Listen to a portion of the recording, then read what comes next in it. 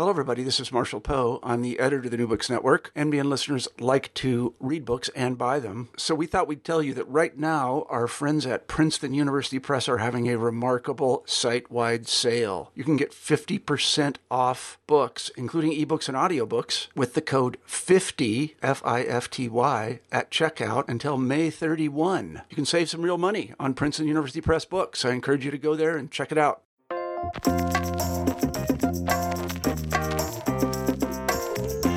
Hello everybody and welcome back to New Books in Language. I'm John Weston and today I'll be talking with Catherine Woolard about her 2016 book Singular and Plural: Ideologies of Linguistic Authority in 21st Century Catalonia.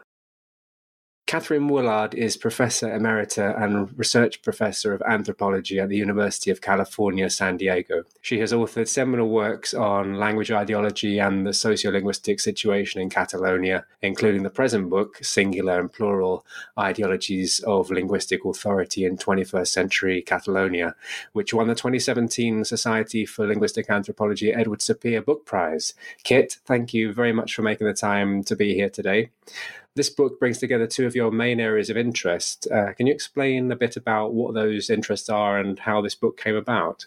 I certainly will try. First, I want to say thank you very much. It's a pleasure to have this opportunity, and I thank you for inviting me.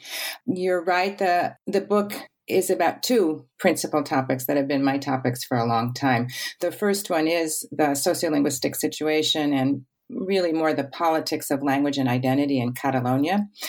I think probably by now, just about anybody who might listen to this knows where Catalonia is and some of what's going on. It is the northeast area of Spain. One has to be careful whether even to say the word region. Every word is loaded. It is now a politically autonomous community within Spain. And it regained that status, which it had prior to the Spanish Civil War and lost in the Franco period. It regained that status of political autonomy in 1979, which I was fortunate enough to, it was a time when I was there just beginning my dissertation fieldwork in 1979, the end of the year. So that's almost 40 years now, and that has been my ethnographic site, my empirical case that's been fascinating to watch evolve across these 40 years. So it comes principally out of that research thread. But in addition, the main more general and theoretical theme of the book is the topic of ideologies of language. And that's a sort of a area of focus within linguistic anthropology that coalesced in the early 1990s. And I was privileged to be part of that, sort of helping to set an agenda for research in linguistic anthropology. And I've tried to explore that in a systematic way in relation to the politics of Catalonia in this book. Okay, thanks very much for setting that out. So language ideology is a concept that many of our readers will be familiar with, but I'd like to kind of make sure that everyone's on board. So, I mean, a simple outline of it, to my mind, is that it refers to a system of beliefs about language, where language can take on characteristics, or it can somehow act as a proxy for society. So you might express an idea about language, but really you're expressing something about people or the way that society is set up. Is that accurate in the Catalan context? For example, where you've got the national majority language being Castilian Spanish, is it the case that the use of Catalan has been sort of denigrated in a way to oppress Catalonians and to keep them in their place? Or am I being too simplistic? That's a complex set of ideas that you've put out, and I'll try to take them. It's an excellent start, and I'll try to take them a bit separately. One, the general question of what do we mean by language ideology or ideologies, which is always better to try to think in the plural. Probably we try to, and then to talk about its application to Catalonia. I think your general gloss on the idea of language ideologies is an excellent start, and it certainly captures one of my favorite quotes about language, which is the literary theorist Raymond Williams, British literary theorist, who wrote something like, a definition of language is always implicitly or explicitly a definition of people in the world. And I think that's what you're getting at. The sort of shorthand consensus definition of language ideology in the field of linguistic anthropology now is sort of something like that. It's we mean politically and morally loaded representations of both the structure and functioning of language in a social world. And that is peoples, folk, experts, whoever, their representations of language and how it works, and also how it ought to work. There is always an ought to any ideological formulation. And the idea of studying linguistic ideologies or language ideologies is that they are to be understood to be actually consequential for the shape and functioning of language, right down to small structures, and for social relations. So the only thing that I would hesitate on in the rendition that you've offered is the word proxy, that language is a proxy for the people. And of course, that is what's implicit in Raymond Williams' definition, for example. And often it is true that we can look and see almost painfully, obviously, language being treated as a proxy for the speakers, the way the language is treated as a proxy for the way the speakers are treated. So if you think of something like African American vernacular English, the non-standard variety in the United States associated with some, but not all, many, the majority of African American speakers, there have been recurrent outbreaks of panic in the United States in the schools over the thought that African American vernacular English might be used in schools, and that is seen as absolutely inappropriate. There, the Ebonics debate in the 90s was the last big instance of that. And that's a case where we look and we say, yes, by marginalizing the language variety in the schools, by refusing to recognize it and allow it to be seen as legitimate for school purposes, we clearly are marginalizing the speakers of that, right, further marginalizing them educationally. But a lot of times, it's not that the links are not that obvious and direct. And I wouldn't want to think of a one-to-one substitution, which is almost a sort of a base superstructure model, right, of ideology and how it works. And the point of the study of linguistic ideologies is to explore the more indirect links, semiotic links that are created through language ideologies, by which indeed the language ideology does have social effects, but they are not always the ones that we expect. They're not always predictable, and they work through different semiotic mechanisms, that is, different sign functions, different ways of signaling meaning, which is an important part of the study of linguistic ideology, particularly as many foundational ideas were established by Michael Silverstein at the University of Chicago, which traces various kinds of relationships, particularly indexical, where the language sign points to something in the context, but is not a one-to-one analog or homolog to that. So for some examples of that, I want to say, so something like the use of parts of African American vernacular English by non-African Americans. AV, is the shorthand I use for that, is, as we know, very, very important in mediatized popular culture. It has a lot of cachet. Young whites in America, young people of all kinds of racial orientations and backgrounds around the world like to mobilize elements from so-called Black English, right, and hip-hop culture. Mm-hmm. That seems like a celebration, and in many cases it is, of AV. We wouldn't want to think that the white use of AV rehabilitates AV speakers themselves, because it doesn't. Right.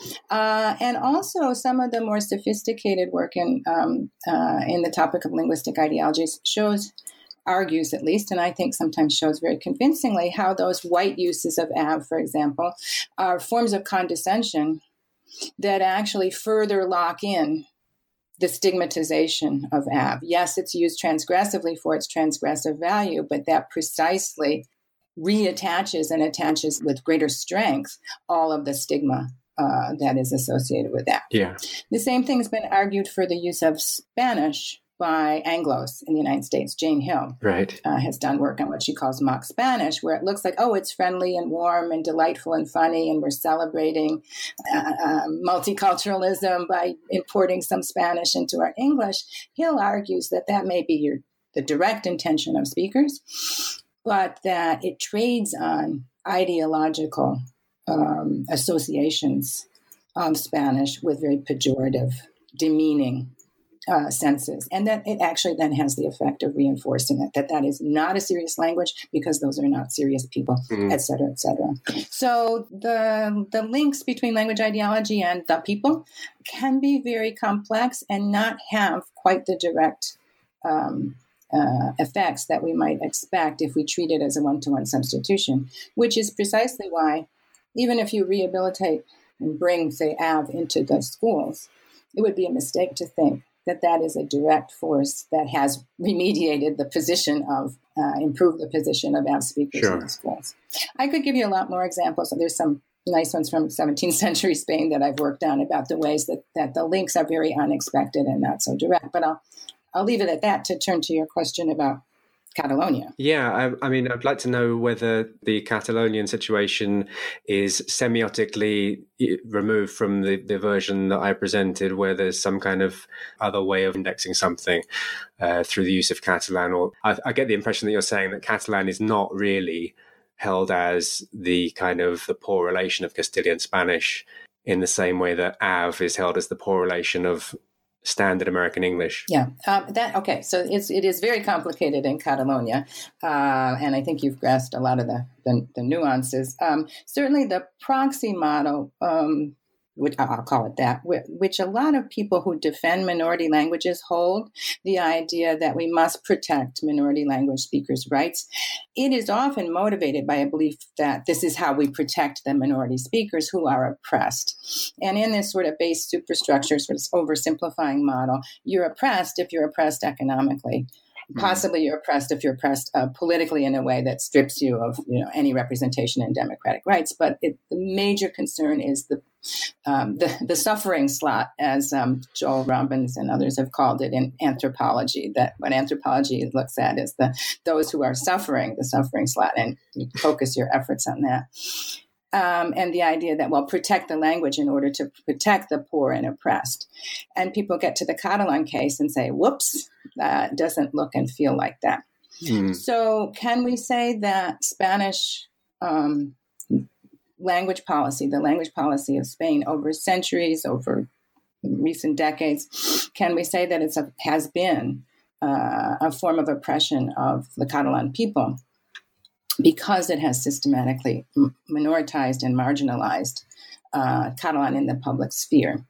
And I want to add, by the way, people will say, very many people say, but Catalan now is official in Catalonia. So that's no longer true. I just want to mention that is not a good reading of the current situation. It is true that Catalan is co-official in Catalonia and elsewhere in the Catalan-speaking territories, but it is only co-official. And the Constitution specifies that everyone has an obligation to know and use Castilian, as Spanish is known, but only a right to use Catalan in Catalonia. So they're unequal, even within Catalonia. But moreover, Spain itself, as a state, is entirely monolingual. There is no representation or right of use of any of the other languages of Spain within any part of the Spanish state. So it is still marginalized in that political sense. Is this oppressive? Yes. If you think of linguistic oppression in and of itself as a form of oppression, which I think we should, it is not a proxy for other rights. It ought to be a right in and of itself, I would think. Yeah. Then yes. Does it index political marginalization? I would say yes. Ongoing as well as a long history of it. Does that mean economic oppression? No. Catalonia is a very unusual case around the world, but particularly in Europe, there's very few others like it, where you have a separation, perhaps, of the history of political power and economic power.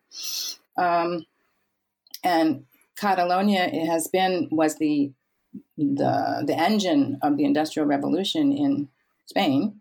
It's been an economic leader, and it still is, which is why it is such a bone of contention now, and why Spain doesn't in any way want to let it go, because it is still one of the principal economic engines.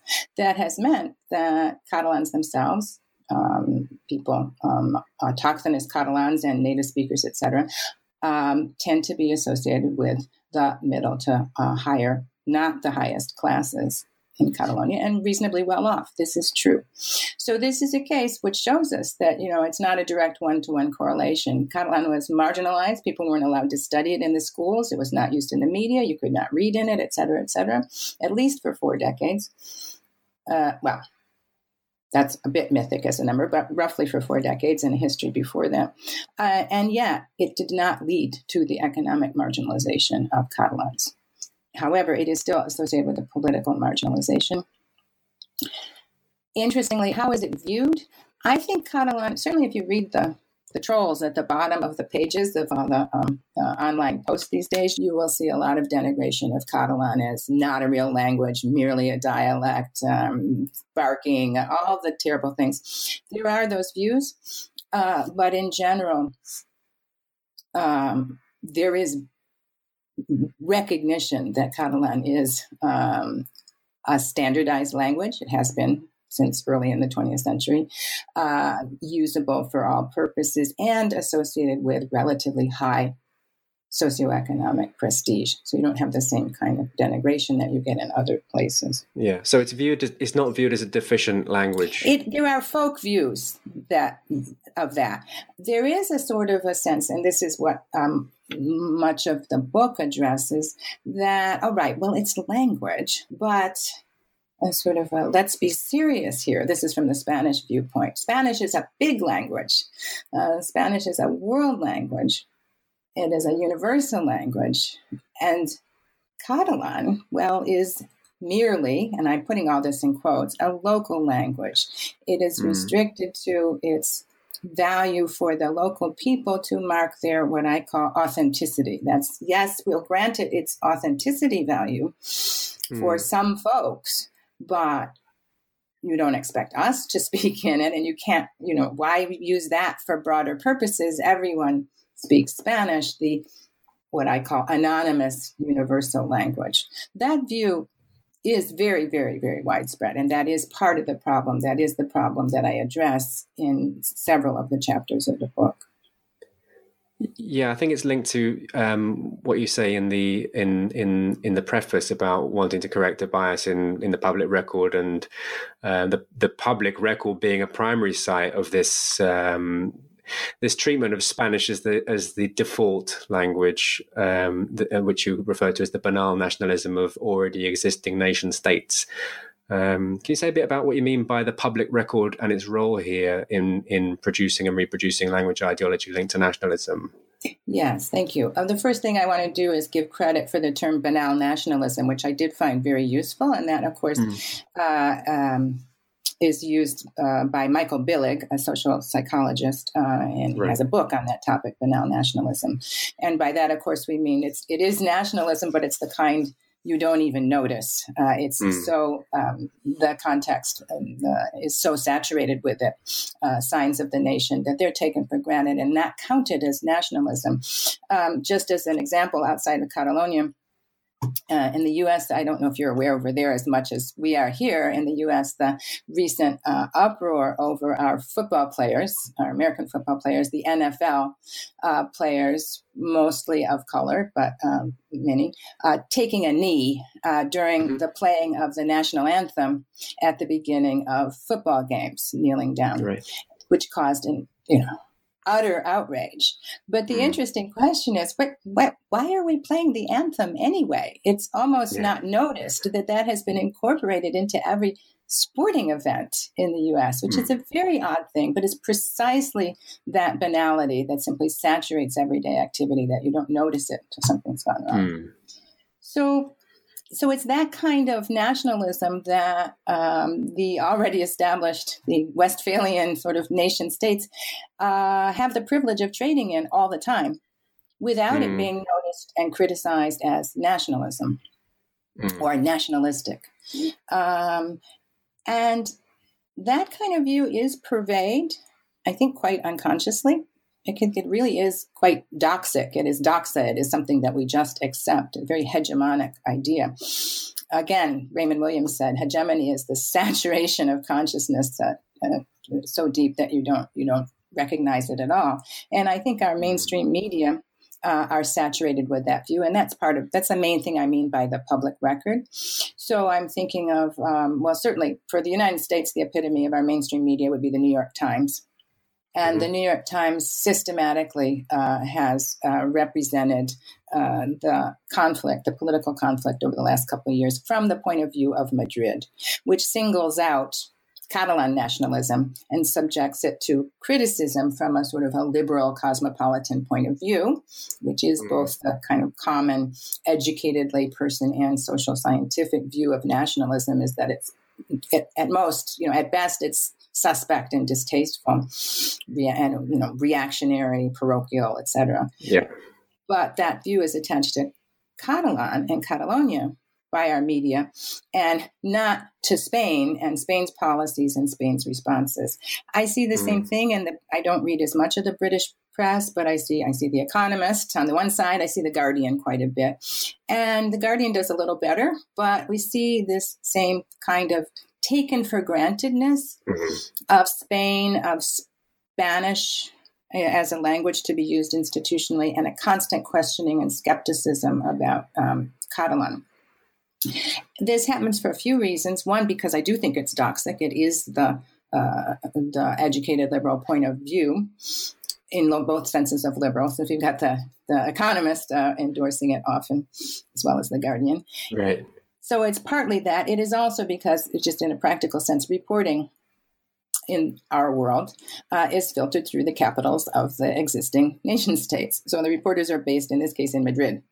And that's who they talk to, is the politicians and all from Madrid. What comes from Catalonia is secondhand. So again, the public record is this bias towards accepting Spanish nationalism is reinforced simply by the practicalities of the way publishing and reporting gets done, which kind of harks back to Benedict Anderson on imagined communities and how much they were created. The nation as an imagined community was created and relied upon particular forms of print media and their practical infrastructures, so the newspapers. And I think we see the same thing living on, even online.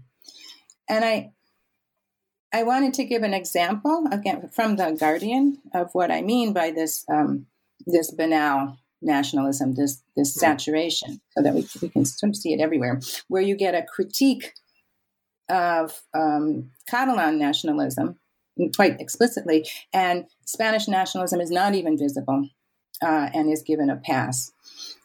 So there was an article a few years ago in The Guardian that connected transnational immigration to Spain and the then burgeoning Catalan sovereignty movement as problems. And I'll just read you a quote because I really like it. I'll take it apart afterwards, but I really like it. The Guardian reported, "The influx of millions of immigrants into Spain over the past decade has transformed parts of Catalonia too, complicating the separatist picture and fanning the uglier side of nationalist rhetoric." I'll have a comment on that, but let me go on.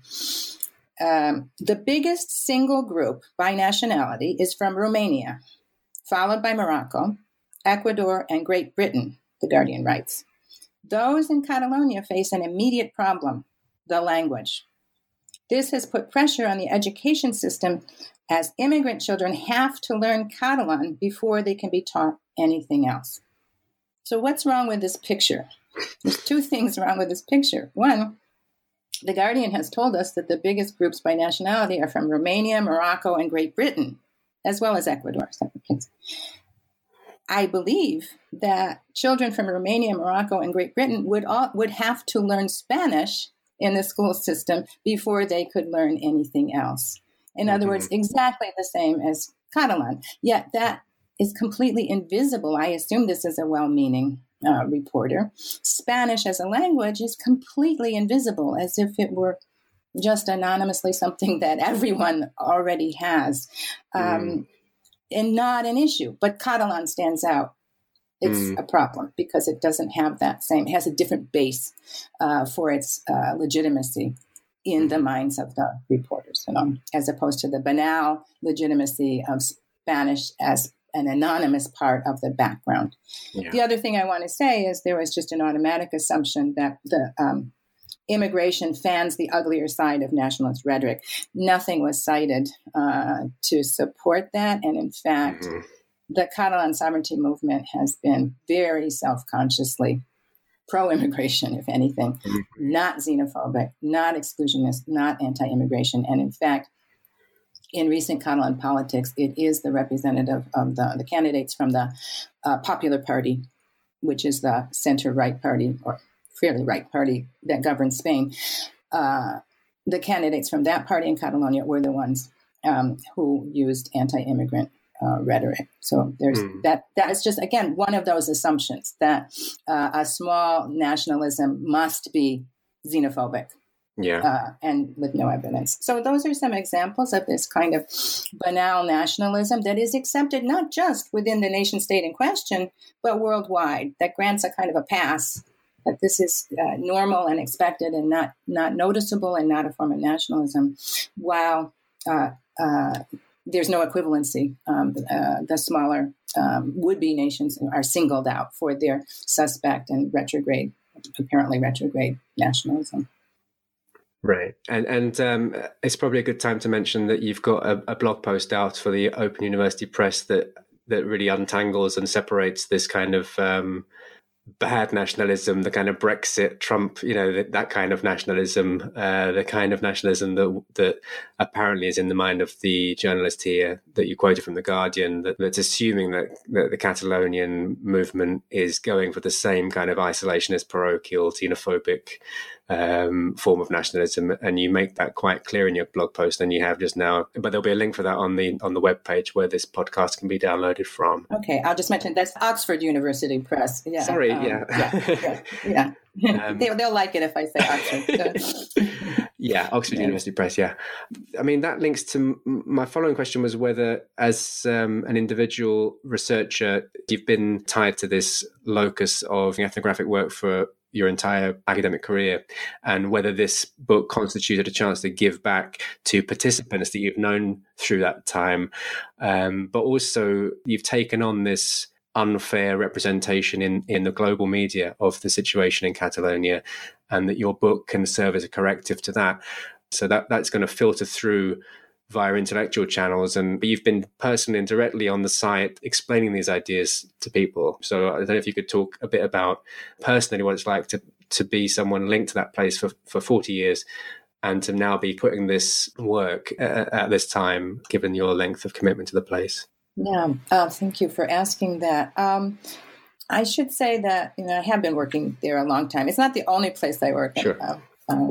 But it has been absolutely, I'm very highly identified with it, and I'm personally identified with it, the Catalan case. I have always been a Catalan sympathizer, I guess. I've always been, enamored of Catalan, the language, the culture, the sense of humor, and Barcelona, of course, which is where I do most of my work.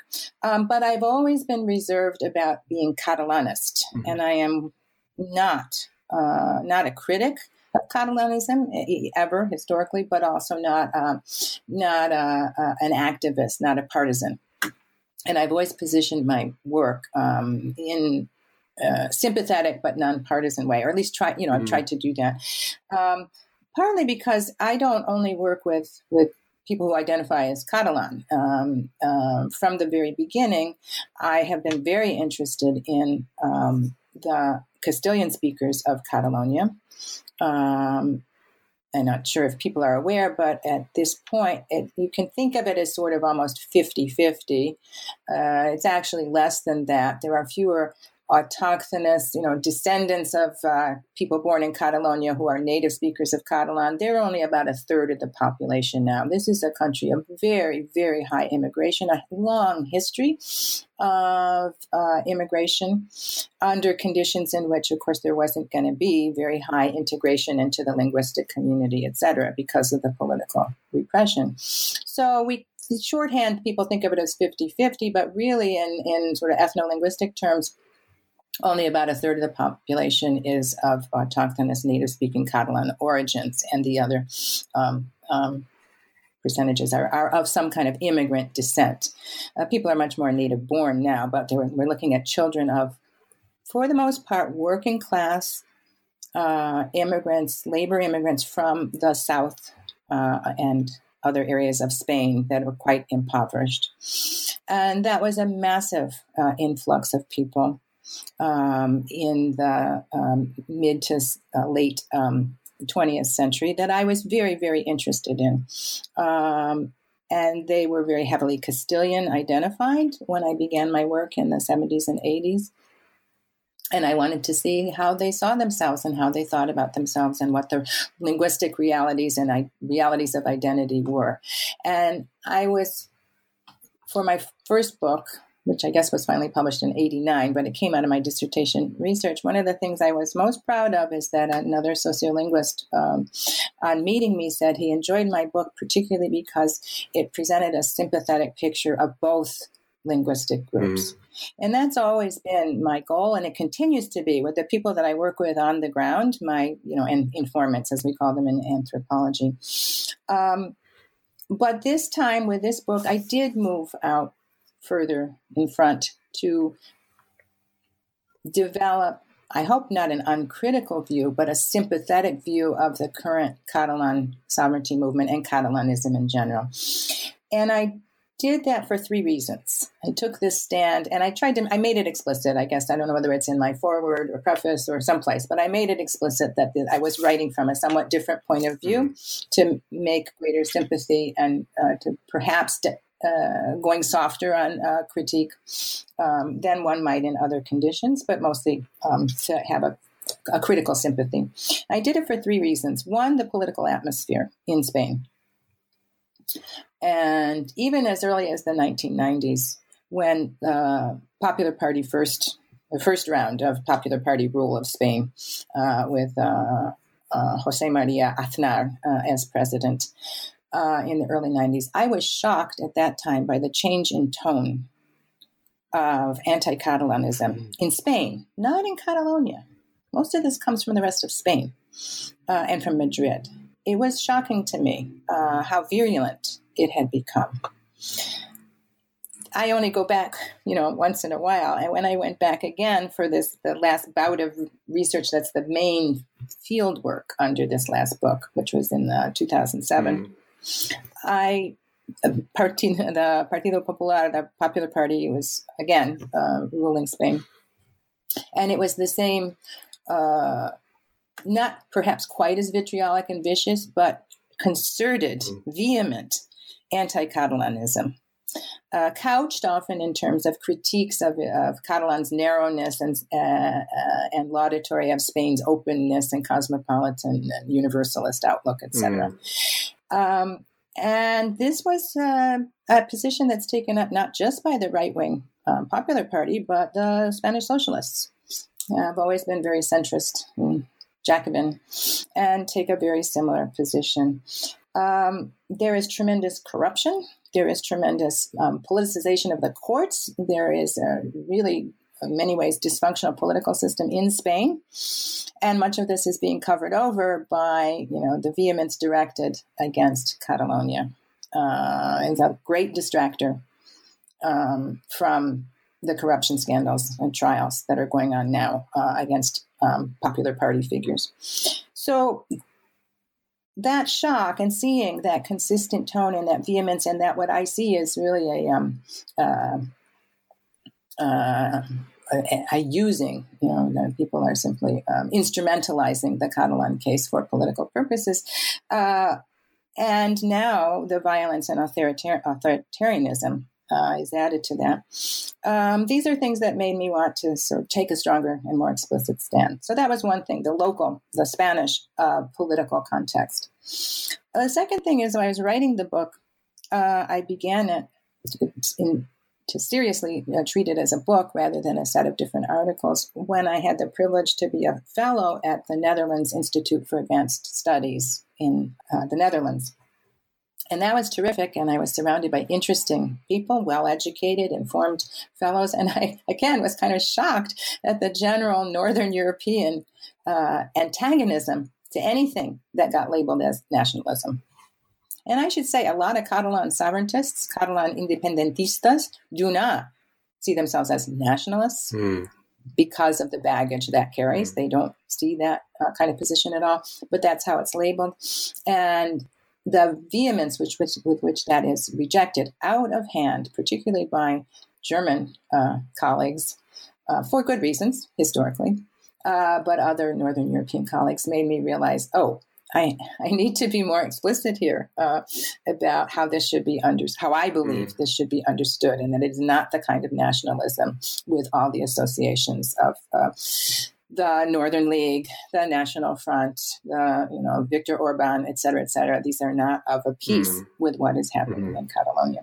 So that was the second, was the sort of this banal nationalism, if you like, the acceptance of Spain, but not of Catalonia in the educated world, as well as in the mass media. And then finally, the third thing that really gave me permission to take a more explicit Catalanist stance was my own informants. And I think, as you know, I report on it in the last part of the book. One of the research methods I used is to work in schools and sit in classrooms and sit on the patio at break time and all day after day after day in high schools. And one technique I used this time was to go back and try to locate the informants from a high school study I had done 20 years before. Yeah. So they were 14 the last time I saw them, and they were 34. And I tracked them, and they were still 14 years old in my head. So it was really something to see them as these mature young adults, 34, very interesting people. I managed to re-interview about a dozen of them. And I was astonished. I was amazed by their own changes, which they were so proud of and so happy to tell me about. And I focused primarily on the children, the working class children of immigrants from the south of Spain. And when I had seen them in high school, a lot of their parents were unemployed. It was a very bad period. And they were not users of Catalan. They were not fluent in it. They were quite nervous and resentful. They were quite resolutely monolingual and Castilian identified and oriented. And 20 years later, they told me how things are different when you grow up, and that they had grown up and they were very proud of it. And they themselves were more open, and a sign of their openness was that they had learned and could use and did use Catalan. And they explained to me how people misunderstood the relations between the groups and the languages. And their change of heart really gave me heart to go ahead and put it out there, a much more sympathetic understanding of the Catalan situation and the movement.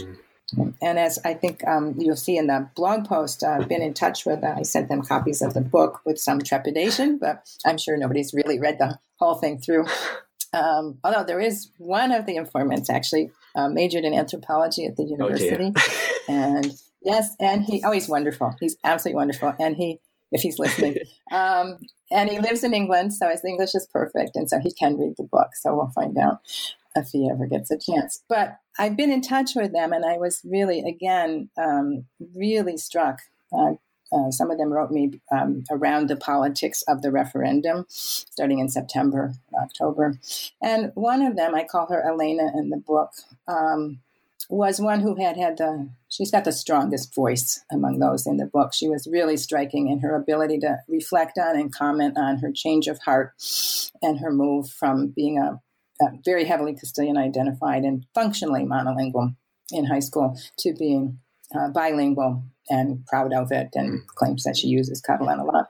And she wrote me, and so she was one of the voices that let me, put out this position more explicitly. And I was, I don't know, relieved or touched, moved, I guess, when she wrote me in the fall how excited and concerned she was about the referendum. And she wrote, I won't quote the whole thing, it is on the blog post, but she says that it hurts her that Spain misunderstands Catalan society. And she says, it hurts me. I was born in Catalonia of Andalusian parents who immigrated in 1966. I've always felt Catalan and Spanish, but now I'm being hurt because the way Spain looks at and talks about Catalonia. She said, Catalan society is very open and has always been based on respect and solidarity.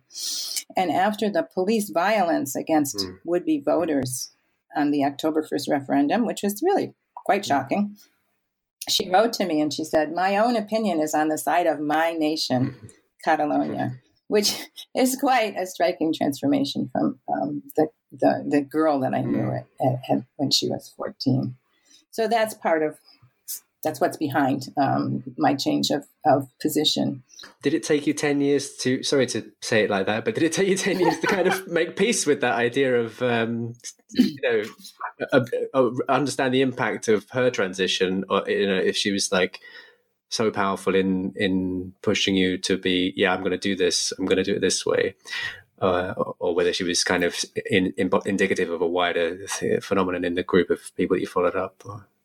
That's a good question. I don't know exactly when I came to that. It always takes anthropologists 10 years to do anything, it seems like. And I cannot blame it on, it doesn't have to do with my journey through moral and political positioning. It just has to do with how long it takes to do anything. Okay. But it did take me 8 years or 7 or 6. And also once you've said it and done it and written it, it's still another 2 years before the thing appears in material in textualized form. But it did take me a while before I saw it as a book.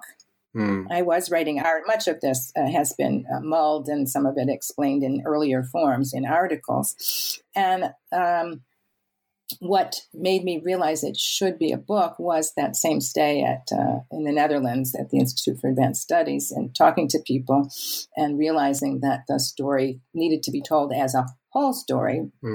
Rather, before I had been working on the base of my earlier book and work and thinking, well, I'll just add chapters, pieces, and articles to it. But I understood that when I heard what was coming from my would-be audience, I thought, I do need to tell a whole story. And that was just about the same time that the independence movement had really started to burst onto the public scene and really develop and take on grassroots weight. That's mixing metaphors, but strength, force, which started in 2012.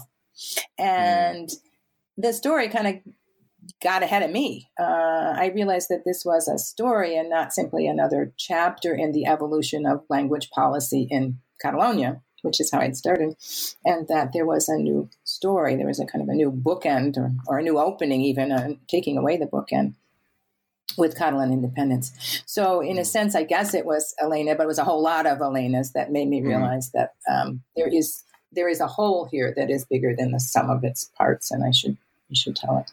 I want to ask you about how you decided to, how you organized the book anyway. So, you start off, it's in 3 parts. You start off with a theoretical and empirical overview. Then there's a section looking at the changing discourses related to language in Catalan media. And then you end with a section on changing discourses related to what you call personal life. Can you explain a bit about a bit more detail about what each section in the book does and why you arranged it that way as well? Okay, I can try. I guess the first thing to say is that in all my work in Catalonia, at least, and in all my teaching, I've always tried to link the different, what we now call scales of sociolinguistic phenomena or social life. So I have always said that I work on the politics of language, and then immediately say, and by that I mean both institutional politics and interpersonal politics. And what I'm most interested in is trying to see how they link up, and just as with the other things having to do with language ideology, it's not always directly, but we know that institutional policies of any kind, but certainly language policies, don't just come directly out of people's mouths. Institutions cannot force people, They can in some levels, but in this way, at this level, they can't force people to take up their policies in all the ways intended. And what I'm always interested in is how, I guess maybe it's the trickle down, but how people take them up and remake through their own reflection, their own response, their own evaluation of the values that are set for languages through institutional policies. They instantiate these in their own ways in their interpersonal practices. And by the same token, institutions have to be responsive at some level to what people are actually doing. So I try to work across the scales and see the links. And that is what I was trying to do in this book, which makes it kind of long and means it incorporates a lot of very different kinds of material, different methods, different techniques. How did I organize it? I guess the way I think of it is organized in the way I always organize things, which is just my form of Western essayist literacy, as it's called in the linguistic anthrobusiness, which is to start with the general and work down to the more particular. So the first section tries to accomplish two tasks, and I try to, first of all, frame the book and the inquiry in the book in terms of ideologies of language, and particularly the ideologies of language of linguistic authority, and the public sphere, right? Yeah. And the public. Sort of what are the bases, what are the foundations of legitimacy that give languages or the power to persuade people, the power to convince, and institutions their legitimacy in the public sphere. So I try to start with that as a general frame, and Catalonia is a specific case of that. And I draw on, and I hope speak to, have something to offer to other cases around the world. I actually found it very instructive to look at Javanese language ideology as described by my colleague Joe Arrington and others. And one of my students, Alicia Snyder-Fry, worked on the Hawaiian revival movement. And that's very instructive, too, for a different way of looking at what's the basis of authority, whether anonymity or authenticity or other bases of authority for language. So the first task, it seemed to me, was to set out that general frame that would be used. And there I set out the principal ideologies that are at work in this case and in the cases of of Western modernity, we could say, which as ideologies of linguistic authority, we've dubbed anonymity and authenticity, which would need some explanation. We'll do that later, maybe. And I borrowed that set from work I had done with my colleague Susan Gao and a group of colleagues earlier, around, 2000, 2001, we published a book on a collection on language in publics, and anonymity and authenticity as these sort of two poles of linguistic authority under modernity were the basis. And I found that very useful for thinking through the Catalan case and for fitting in with others. I also take up something I call an ideology of sociolinguistic naturalism, which I saw at work. It draws on earlier work on linguistic naturalism by people like John Joseph, but it's a bit newer to me, and newer the brand I try to make of it. So I try to set those out, and then I turn to an overview of the Catalan case, just to introduce people to where it came from and what are some of the major operating forces, both the institutional forces, the politics and the political structure, but also try to give evidence on the continuities and transformations in these linguistic ideologies of authority that come into play as you move into the proto-independence period, right? Then 2006, when I started that research, is actually when we had the first public events organized around the theme, the right to decide, Dreta de decidir, which is how the sovereignty movement has been framed. So that fieldwork was a proto-period there, and I try to capture that. So then in parts 2 and 3, I move into the ethnographic context from 2006-07, and then drawing on some short return visits and the internet a lot, that runs through data from about 2014.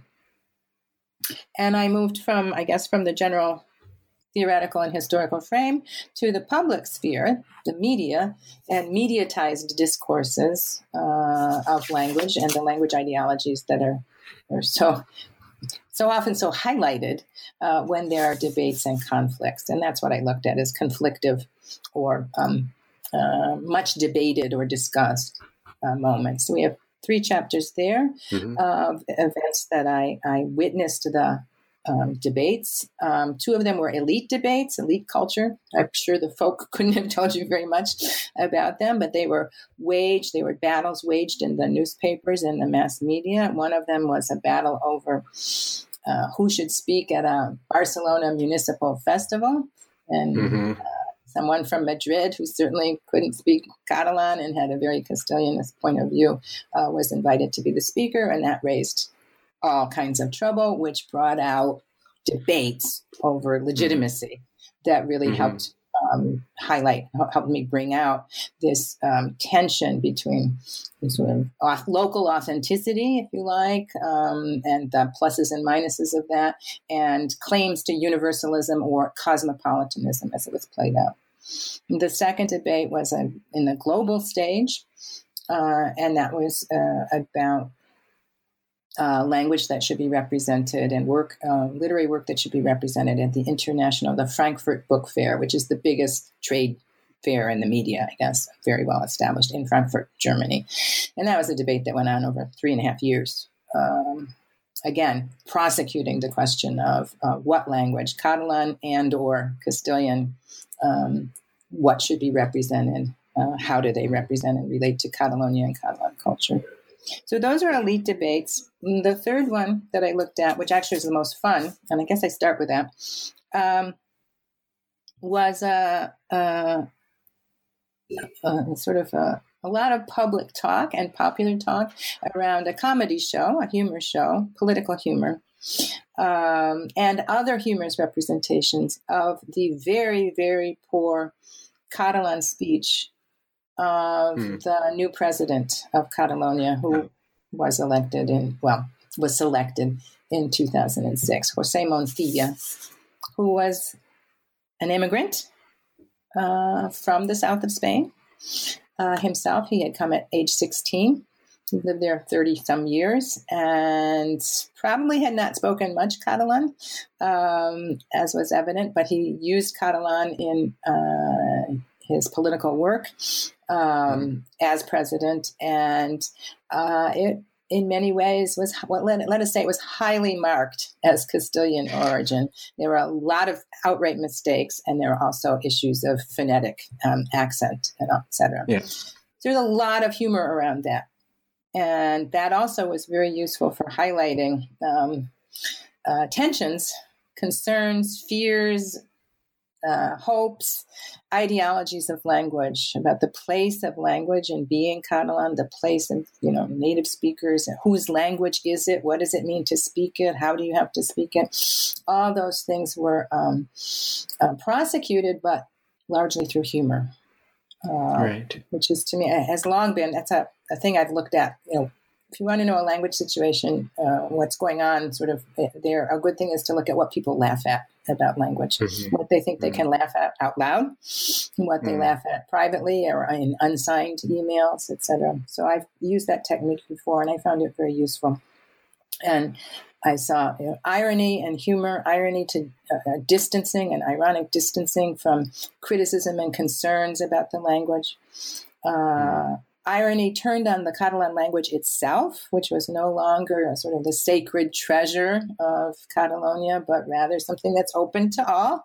And all are going to use it. If they're going to use it, they're going to use it in these ways that transgress against normative language. And that was dealt with through humor, I think, very effectively on the television show, in particular, Polonia, it's called, which is a treasure of Catalan television. It's great. And interestingly, this is a case of that where you can't be sure what you're going to get from, language ideologically, from certain practices or representations or comments on language. Polonia presented ridiculous, hyperbolic versions of Montilla's speech, ways he would never talk himself, but they were just absurd.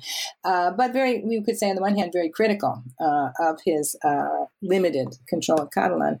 But the upshot of the show, it was agreed by almost all commentators, was that the show had a great effect on his public reception. It really warmed him up, and people developed an affection for Montilla, the president, through their affection for Montilla, the bumbling, poorly speaking character on the show. Right. So the show was mediated that change in public perception. Yes, I think it is fair to say that. Certainly there's plenty of commentary to that effect, and also among my informants and all, I kind of anecdotally confirmed that. But yeah, because Montilla himself was he was a party. One might, I'll try not to use unflattering terms, but he is non-charismatic, simply not charismatic, not a good speaker, even in Castilian, very gray in all ways, not warm, very cold person. His image was warmed up tremendously. He handled it well, as is necessary for so many politicians these days to handle the parodies of them well, because this is a common ploy now, of course. He handled it well. And that also contributed. The two ideas you've already introduced in some detail, so I just wondered if we could tie those up before you go on to explain the rest of the book. The model that you said you used about authority and how it relates to your what you call ideological complexes of authenticity and anonymity, and that they have this kind of common origin or taproot, as you say, in naturalism. To be able to say a bit more about that, and then how that links up with what you've just been saying about this ironic or parodic representations of Catalan as well. Okay. Let me start with the ideologies of authority. Just briefly to recap what those are. So when we talk about authority, I'm talking about this sort of legitimacy, this power, persuasive power in people's eyes and ears. And this, I distinguish this from authority from power, as is typically done, right? And this is a question, this authority, the ideology of authority is an issue of the consent versus coercion, an issue of hegemony, if you like, rather than power.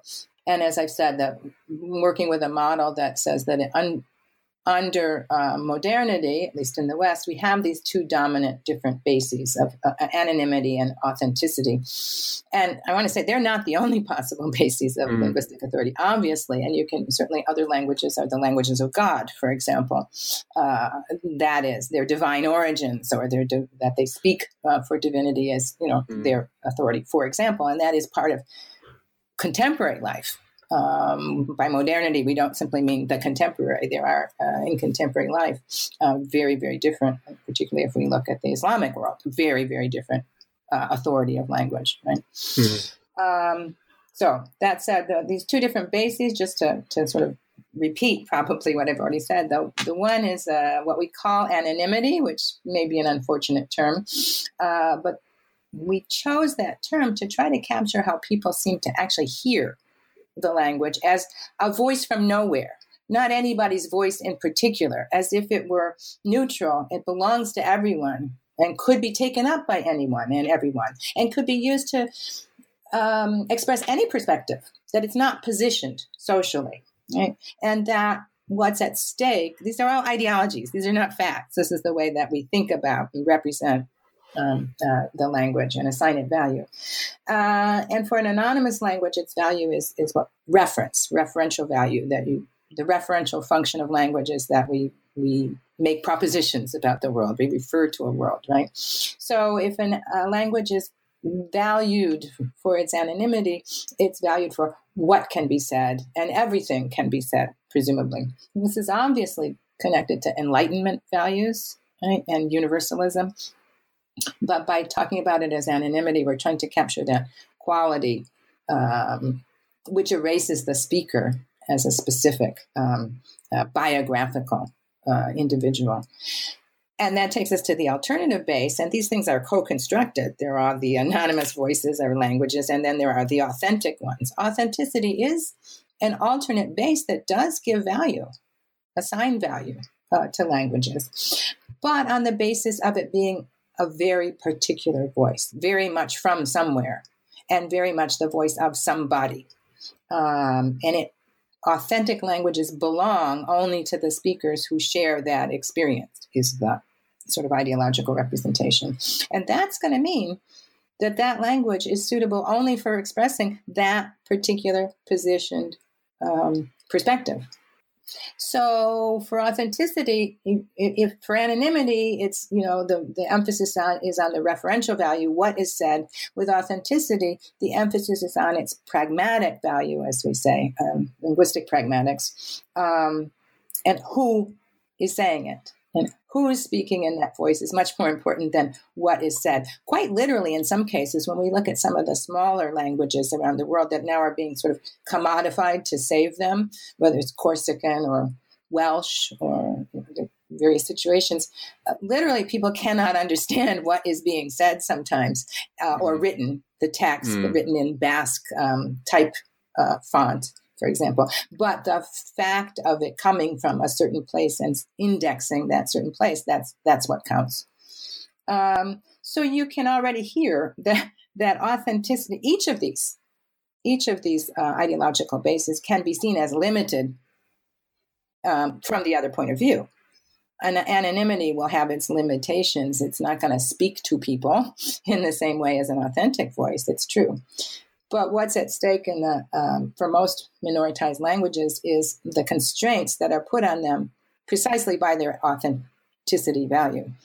So authenticity actually ends up limiting the range of a language and the range of its speakers in the name of valuing it, right? Because it can only present supposedly one particular perspective, can't be used by everybody, can't be taken up by everybody. These are the languages that we hear about illicit appropriation. There's so much concern about cultural and linguistic appropriation now. Nobody ever says that about the anonymous languages. You don't worry about them being appropriated. You worry about them being imposed, perhaps. But illicit appropriation tells you we're talking about a language that's valued for its authenticity value and restricted in who owns it, who can use it, who can speak it. So you end up either with newcomers being sort of seen as illicit appropriators, or feeling like they're betraying something. They're betraying themselves. They're becoming a different person, and that they have to give up something, who they are, in order to learn, in this case, Catalan, for example. So authenticity in particular, you see a public matter really intertwined with individuals' own sense of identity. And really, it brings a lot of personal pain and personal joy to contend with a language that is founded primarily, whose legitimacy is founded on authenticity. So watching the play of those and the shift over time, particularly for Catalan, from a foundation in authenticity, moving both deliberately in public discourse, but through a lot of processes, also just moving in people's own experiences towards a more anonymity-based, if you like, or a different notion of authenticity, is what I've really been observing happen. And that takes me to the third thing you asked about, that third tenet, which is not as well developed, but the ideology of sociolinguistic naturalism. Yeah. And it's a foundation, I think, of all of our approach to language, probably in this sort of commonplace Western view. We're familiar with naturalization as an ideological process, period. I mean, Roland Barthes talks about how what ideology is the process of transforming history into nature, right? Mm-hmm. Emptying some events, some fact of its historical development and saying, no, it's just natural. It's the way things are. And that's very common, and you see a lot of that going on in Spain all the time and everywhere else. But by sociolinguistic naturalism, I mean something beyond that general process of ideological naturalization. And this is specific to language, and it's the idea that a language that is natural, in some sense, is better than other languages, than artificial languages. And as I wrote, we see this at least as early as Dante, right? In his Celebration in Latin, interestingly, but of the vernacular over grammar, grammatica, which is Latin, right? And he wrote that the vernacular is better. I'm using John Joseph's translation here, because it was the first one used by the human race and because it is natural to us, whereas the other is artificial. And he says the vernacular is the one that you learn at your nurse's knee, which I like, not your mother, but your nurse. But what is its value based on? Its naturalness. And the artificial is of lesser value. And the best language, then, is that which you have without effort. It's what's acquired at your nurse's knee, not what you study and have to learn. And that sociolinguistic naturalism runs under both sides of this, the anonymity, the authenticity, in the debate over, well, which language is the best one for the public, which one has the right to know. There's a tremendous suspicion of second language learning. Particularly among the Spanish point of view, right? A second language that you had to acquire and you had to work to learn in school. That's artifice. That's artificial. That's secondary. That's not good. You can't express your true self in that, runs this sociolinguistic naturalism.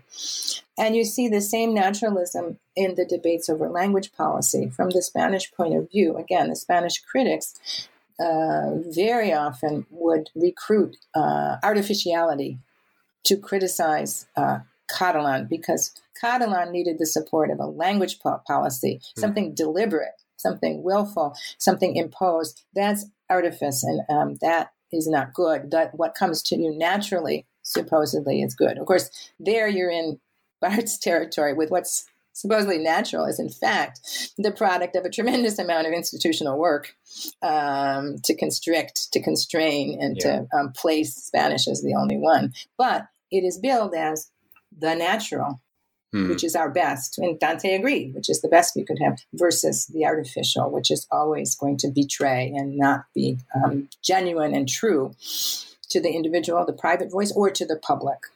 Okay. You asked me another question about them, and I've forgotten what you asked me to talk about. If you could spell out how that ties into what you were saying about parody and the imperfect use of Catalan, where their use of Catalan was received as unnatural. And then how did that tie in with authenticity and anonymity? Yes, I think in a way the parodies of this second language speaking president epitomizes the anguish over the question of giving up authenticity as the criterion for Catalan and embracing. Can we embrace it as everyone's voice, as an anonymous voice? Because this is what my book argues, at least, the ongoing shift that we see in Catalonia, particularly since the turn of the millennium, a real shift from a taken for granted idea that, well, of course we would base our claims in the authenticity of Catalan. It is the trope was it is our language, our proper language. They call it lengua propia is a concept that's used, which translates awkwardly, but best as own language. And there was never any apology in the beginning. In 1979, there was no apology. But of course, we want to instate Catalan as our own language. The authenticity claims were clearly accepted and were granted by others as well, by Castilian speakers. But that lost its cachet for various reasons, because as it became more established, number one, but also given the recognition of the demographics, that half the population, it wasn't literally, privately, personally, their own language in the sense of first learned. And we have tremendous changes globally going on in the whole neoliberal South and the sort of reorientation of South to cultural and linguistic, any kind of practice, right? And the idea of choosing, et cetera. So all of these factors created the shift towards moving away from accepting authenticity, our own language, as the legitimating value of Catalan, moving toward two different directions. One, an attempt to claim it as the universally available common language, la lengua comuna, was a real shift from our own language to our common language, meaning common among speakers from whatever background. Tremendous shift in an attempted shift in public discourse. But also, so that was one, towards a basis of anonymity, quite self-consciously. And secondly, towards a different understanding of authenticity. And this is what I really saw among my informants, both the young ones, the new 14-year-olds and the older. That they didn't connect self to nature. It's not who you're born as. It's not the language you're born to, but it is who you want to be, what you make of yourself. It is an act of will. It's a sort of a post-natural authenticity. Manuel Castells calls it project identity. Identity is a project. We're very familiar with this, the do-it-yourself, DIY kind of self. And we're often critical of the sort of neoliberal basis of that. But this is a case where people took it up and saw it as a way to rethink themselves. So you see all these moves happening, but this doesn't happen overnight. A shift from authenticity or naturalist authenticity to post-naturalist or to anonymity. And it's very conflicted. And there are different positions. And that conflict was really epitomized by this president who was not Catalan in his origins, not particularly Catalan in any kind of cultural or ethnic orientation, and certainly not proficiently Catalan in his language. And that was a site where these different tensions about, can we get a different grasp on authenticity? Can we grant him legitimacy as the representative of Catalonia speaking like this? What does it mean? What will it mean for our language? What does it mean for us? What does it mean for Catalonia? A lot of different positions were taken on that. There was outright just plain criticism. There was celebration. My informant who studied anthropology and lives in England now said he thought it was just great. He said, this guy's Catalan is horrific, is terrible. He said, I think it's great. This is what Catalonia needs. It really shows people that this is an open place. This is really, this has come of age. This is real, that this is open. And being Catalan is not some kind of reactionary, parochial, closed phenomenon. And so there was that point of view as well. It was a site. The humor was a site where this was worked out. And as I show in the book, some of the humor was nasty. And there's no doubt. It was very nasty, and it traded in stigmatized visions of the working class immigrant. Okay? It used the language to index that population in a very pejorative way. Other criticisms were very different. They saw it as the language of a political class, and with all the ambivalence people have about politicians. It was also used as a place to work out discomforts or pride or embarrassed pride about the Catalan language as it has been emblematized and sort of iconized, if you like, the image of Catalan that is pervaded, certainly by non-Catalan speakers, but also by many Catalans, which is that it's a very refined, persnickety language compared to others, to Spanish in particular, which you can be vulgar in Spanish, but my students thought you can't be vulgar in Catalan. It's a very refined language. And the humor took aim at a lot of those linguistic refinements, very precise structures that are very difficult for Castilian speakers really anybody who actually, for Catalan speakers, they're very difficult to. They're refined grammatical points. And this and some of the sort of more archaic vocabulary, things like that, were really targets of the humor. Just as much as the non-native speaker was, the language itself was often a target of the humor. So this sort of tension about, what are we celebrating? What kind of Catalan are we celebrating? For whom? How open? How anonymous? How authentic? What kind of authenticity? Those questions you can see playing out in the humor. The humorous representations and the comments on the humor. It sounds like a great TV program. I wish I could speak Catalan now. It's a great show. You can find it on TV3 or on YouTube. It is hilarious. Yeah. I think that around about the time you're discussing this in the book, you explain where the title singular and plural comes from. Would you be able to just mention what that is meant to encapsulate as a title? Sure. The first thing is I have to admit, if you look across the titles of my books and articles, I am susceptible to puns. I'm not good at resisting them. So this is another one. Obviously, it's a book about language. It probably is, commercially not a good idea to call it singular and plural, referring to the grammatical categories, but that's not what it refers to. I picked it because those terms were coming at me in public discourse throughout that last period of fieldwork, which I hadn't heard them so much before, and they really were characteristic of this late period, right into the early independence movement. And it's a version. My title is a version of the theme of the Catalan presentation as a guest of honor at the Frankfurt Book Fair in 2007. And there they used it, Catalan, singular and universal. Mm-hmm. Catalan culture, singular and universal, was what they used. At the same time, back home in Catalonia, a lot of the most interesting activism around language was being framed in terms of plurality.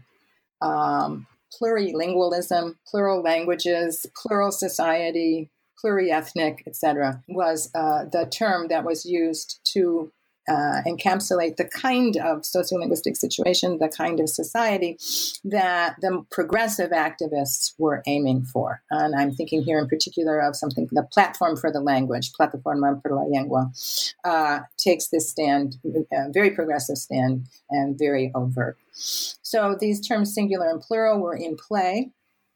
And I thought they encapsulate this new vision of Catalonia, this post-natural, authentic vision of Catalonia that people at all levels could be found trying to move toward. And there, the idea is that Catalonia and Catalan are in one and the same time singular and plural. By singular, they mean a couple of things, but they mean unique. Singularity is its uniqueness. That Catalan distinguishes Catalonia, not that it marks its essence so much. That was the old view of our own language. It, is the essence and the spirit of the people. No, this is more singularity, almost like a trademark. And it fits in with nation branding that is so widely accepted and practiced around the world now. We have governments paying a lot of money to corporate consultants, advertising consultants, to brand them, branding Argentina, branding Scotland, branding, there's a lot of brand work done. And you can do it without shame. It's what modern contemporary nation states do, branding Switzerland. So Catalan came to be featured more as that which distinguishes, that which marks Catalonia as unique and as integral, as integrated, in the world. And at Frankfurt, that was the argument. How are you going to distinguish Catalan culture and Catalan literature from Spanish literature worldwide? Because Spanish literature is huge, and people already had a vision of it. And in fact, much of Spanish literature, of course, contemporary literature and modern literature, its worldwide reputation is based on Latin American authors, right, and artists. And in fact, the Latin American boom of the 1960s and 70s, Vargas Llosa, Garcia Marquez, Cortázar, Fuentes, all these, but particularly Garcia Marquez and Vargas Llosa, that boom was actually launched in Barcelona. Catalonia and Barcelona are really headquarters, have been for a long time, of Spanish publishing industry. And that boom was launched from there. So this is background to say there was a brand for modern Spanish literature that was well known, that actually has historical roots in Catalonia. And the question was, how are you going to get a new product out there and distinguish it? Catalan literature needs to be understood and branded as a distinct niche in order to generate a new audience that isn't going to look and say, oh, I've been there and done that. I know Spanish. I know that literature. So that was the argument for why you feature the Catalan medium authors and not the Spanish medium authors who are from Barcelona, who are well known, who are good, who are important. But why it was time to feature Catalan? Well, because it marks the singularity. This is a particularly commercial, commodified version of it. But that's the kind of idea of why we rally around, why we want to keep Catalan, because not just because it is ours, but it's because it's what makes us special, different, unique. At the same time, there was a recognition of that's not the only thing that's going on here. And this is a plural society, and we want plurality. We want to recognize the plurality of languages. This is a very utopian idea. We'll recognize that plurality and have one common language that marks our singularity. And so plural became the byword. Plural was really important to replace bi. Instead of being bilingual, the argument was for let's recognize that we're plurilingual. And there's a lot of politics behind that. Basically, the argument is that the advocacy of bilingual policy and bilingualism has long been used basically to preserve monolingualism in Spanish in Catalonia. Bilingual policy is understood to be one that would preserve the right of a Spanish speaker to remain a monolingual Spanish speaker and not have to learn or use Catalan. Whether that's exactly true of how everybody was using it or not, it's certainly true of how some people were using it, some politicians and all. And the bilingualism always seemed to imply a position in which Catalan would be one down from Castilian, which would always be in a superordinate position in a bilingual setting. Plurilingualism acknowledges Castilian, Spanish, but only as one among many non-Catalan mother tongues that are represented in Spain, in Catalonia. This infuriated Castilianists, of course, that to be only one among many was not the idea for Spain. So there is a lot of political positioning between advocating plurilingualism versus bilingual.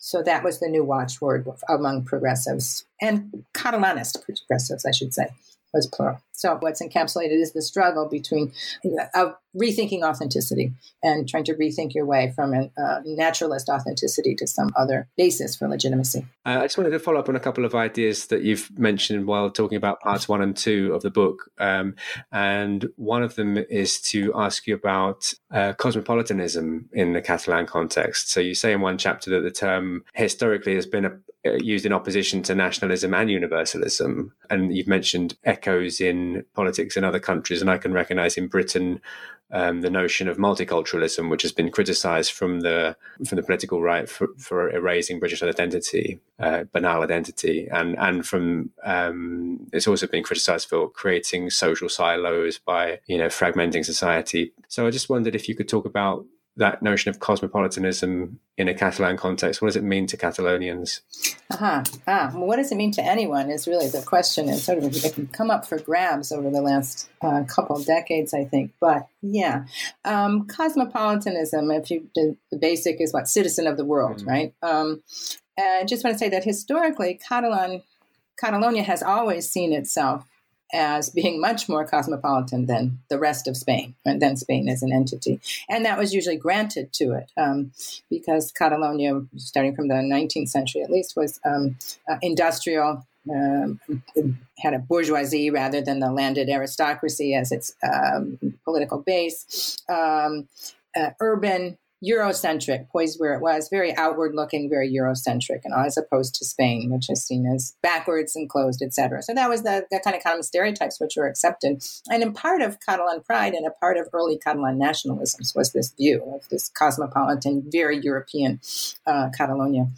But by the 1990s, again, this is when the Popular Party came in Spain, we see cosmopolitanism being used as a cudgel by Castilianists, by Spain, against Catalonia.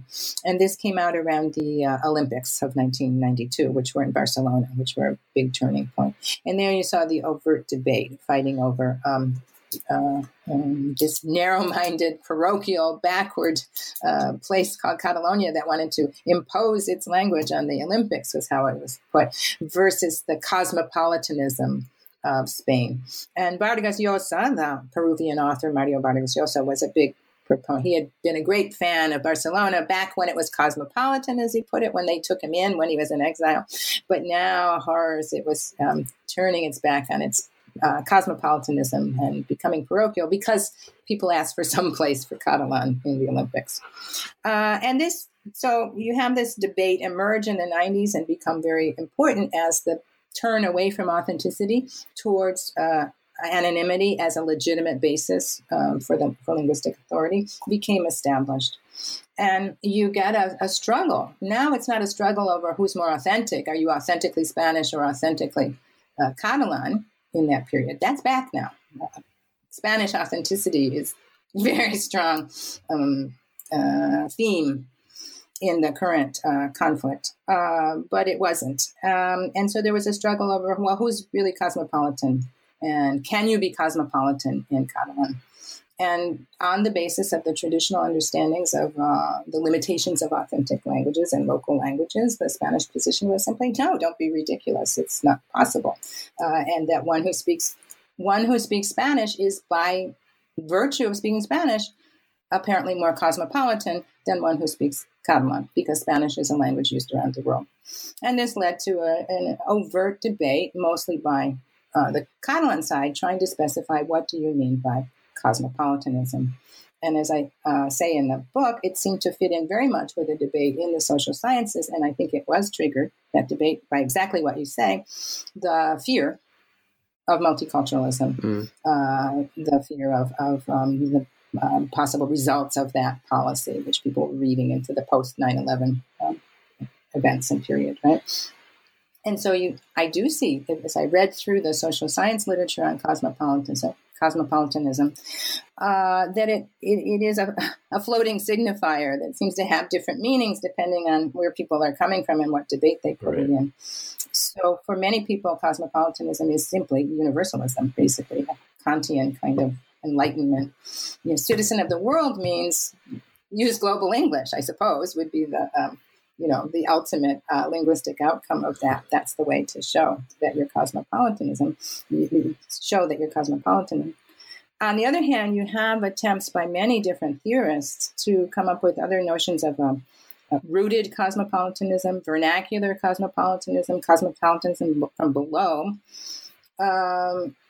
that reject this sort of either-or position. You only use a universal language, culture, and identity, or you're a blinkered local, to say, no, you get your cosmopolitanism through valuing your tradition, local, etc., and that of others. And the way that you show you value that of others is to actually learn some of it and to be able to move comfortably through different worlds, not only in your own language, which is our privilege, English, right, and in your own point of view, or Spanish, but actually learning and engaging with others. And so that debate of what do we mean by cosmopolitanism, and do we place it against localism or particularism as a broader view, or do we place it against universalism? And there are many important British theorists who've done that. Paul Gilroy writes about cosmopolitanism is simply a mask, a guise for another instantiation of imperialistic universalism, that you need to get our culture and our language so that you can be cosmopolitan like us.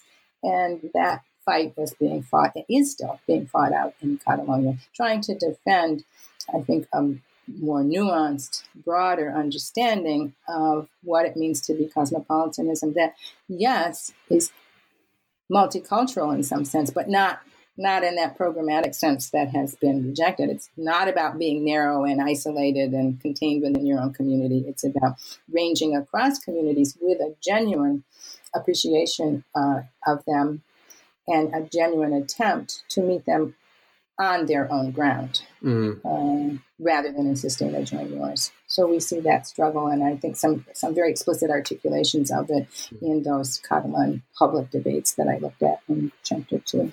I just wondered whether, and in light of the kind of commodification of Catalan language and Catalan culture, what it means for a culture to be bilingual, and whether bilingualism or plurilingualism is directly linked to a kind of outward-facing general kind of pluralism that relates to social liberalism.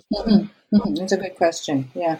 I want to just one caveat because I'm the one that brought up the commodification of Catalan, and I just want to put a nuance on that. There's a lot of talk now about, and writing and research on the commodification of minority languages, and I just want to underline that. The Catalan case doesn't fit very well with most of those. It's not an example of that because most of those language is not being used at all for its referential value, but is simply, as I said, a trademark. The commodification aspect of Catalan is the lesser aspect of it here. To the extent they're commodifying it, it is in order to sustain it as a language of actual communication, referential communication, etc. So it's not one that is relying primarily on commodification because it has, I don't think I ever said this in the beginning, and I should have said it. The Catalan situation is really unusual around the world, not only because of its economic power of the speakers and all, but because of the very high level of language maintenance across the generations, even under very adverse conditions, where you really have a very high percentage of the population who inherited the language at home, actually using it and keeping it. It is not something that was lost and has to be resurrected or revived through a commodification, etc. It's a vibrant, real. Languages are real too, but it's vibrant in everyday life in people's lives. So that's one thing. This question of so is being bilingual itself and having a bilingual culture, is that a mark of being more open, et cetera? And I'd say this is precisely a question of language ideology itself, right? It's how it's construed, right? What we would look at is how multilingualism and the inclusive perspective are represented as linked. And I think they are represented as linked. It is a Catalan claim. They do want to say, we are, by definition, broader than you are because we're bilingual. Yeah. We're the bilinguals here, minimally bilingual. And Spaniards are much more typically, and certainly the Spanish political leaders are monolingual. Mariano Rajoy is absolutely monolingual, as far as anyone knows. You will not hear him speak in any language but Spanish to media, etc. And the Catalans are very proud that their representatives, their presidents, routinely can hold impromptu press conferences in 4 languages. And they do take that as a one-to-one link to say, look, by definition, we are more open to the world. But that's a reading. That's an ideological reading. Sure. For my individual informants, the ones who were proud to have become bilingual, etc., for them, it is not I am open-minded because I am bilingual. It is I am bilingual because I am open-minded. Because I am a mature, open person who is not going to close myself to new experiences, I learned Catalan. And so for them, it indexes, they are associated, but not in that the causal arrow is reversed, if you like. In other words, because I became a grown-up who's not afraid of multiplicity, of new things, of change, I can use this language. And I understand it's not a threat to me. I can incorporate it as a part of me. And I'm happy with it. So it's a different kind of linking, and it's not an automatic claim that I know that I am broader minded by virtue because I learned the languages, but I learned the language because I'm broader minded. So I think there is that representation, but it's a slightly different view. You see around the world that there's this linguistic ideology that says elite multilingualism broadens the mind. But that is never credited to subordinated groups. Immigrants who have to come and learn the language are not given the same credit usually for having a broader perspective and broader point of view. So it's the variation in the ideological representations that I find especially interesting.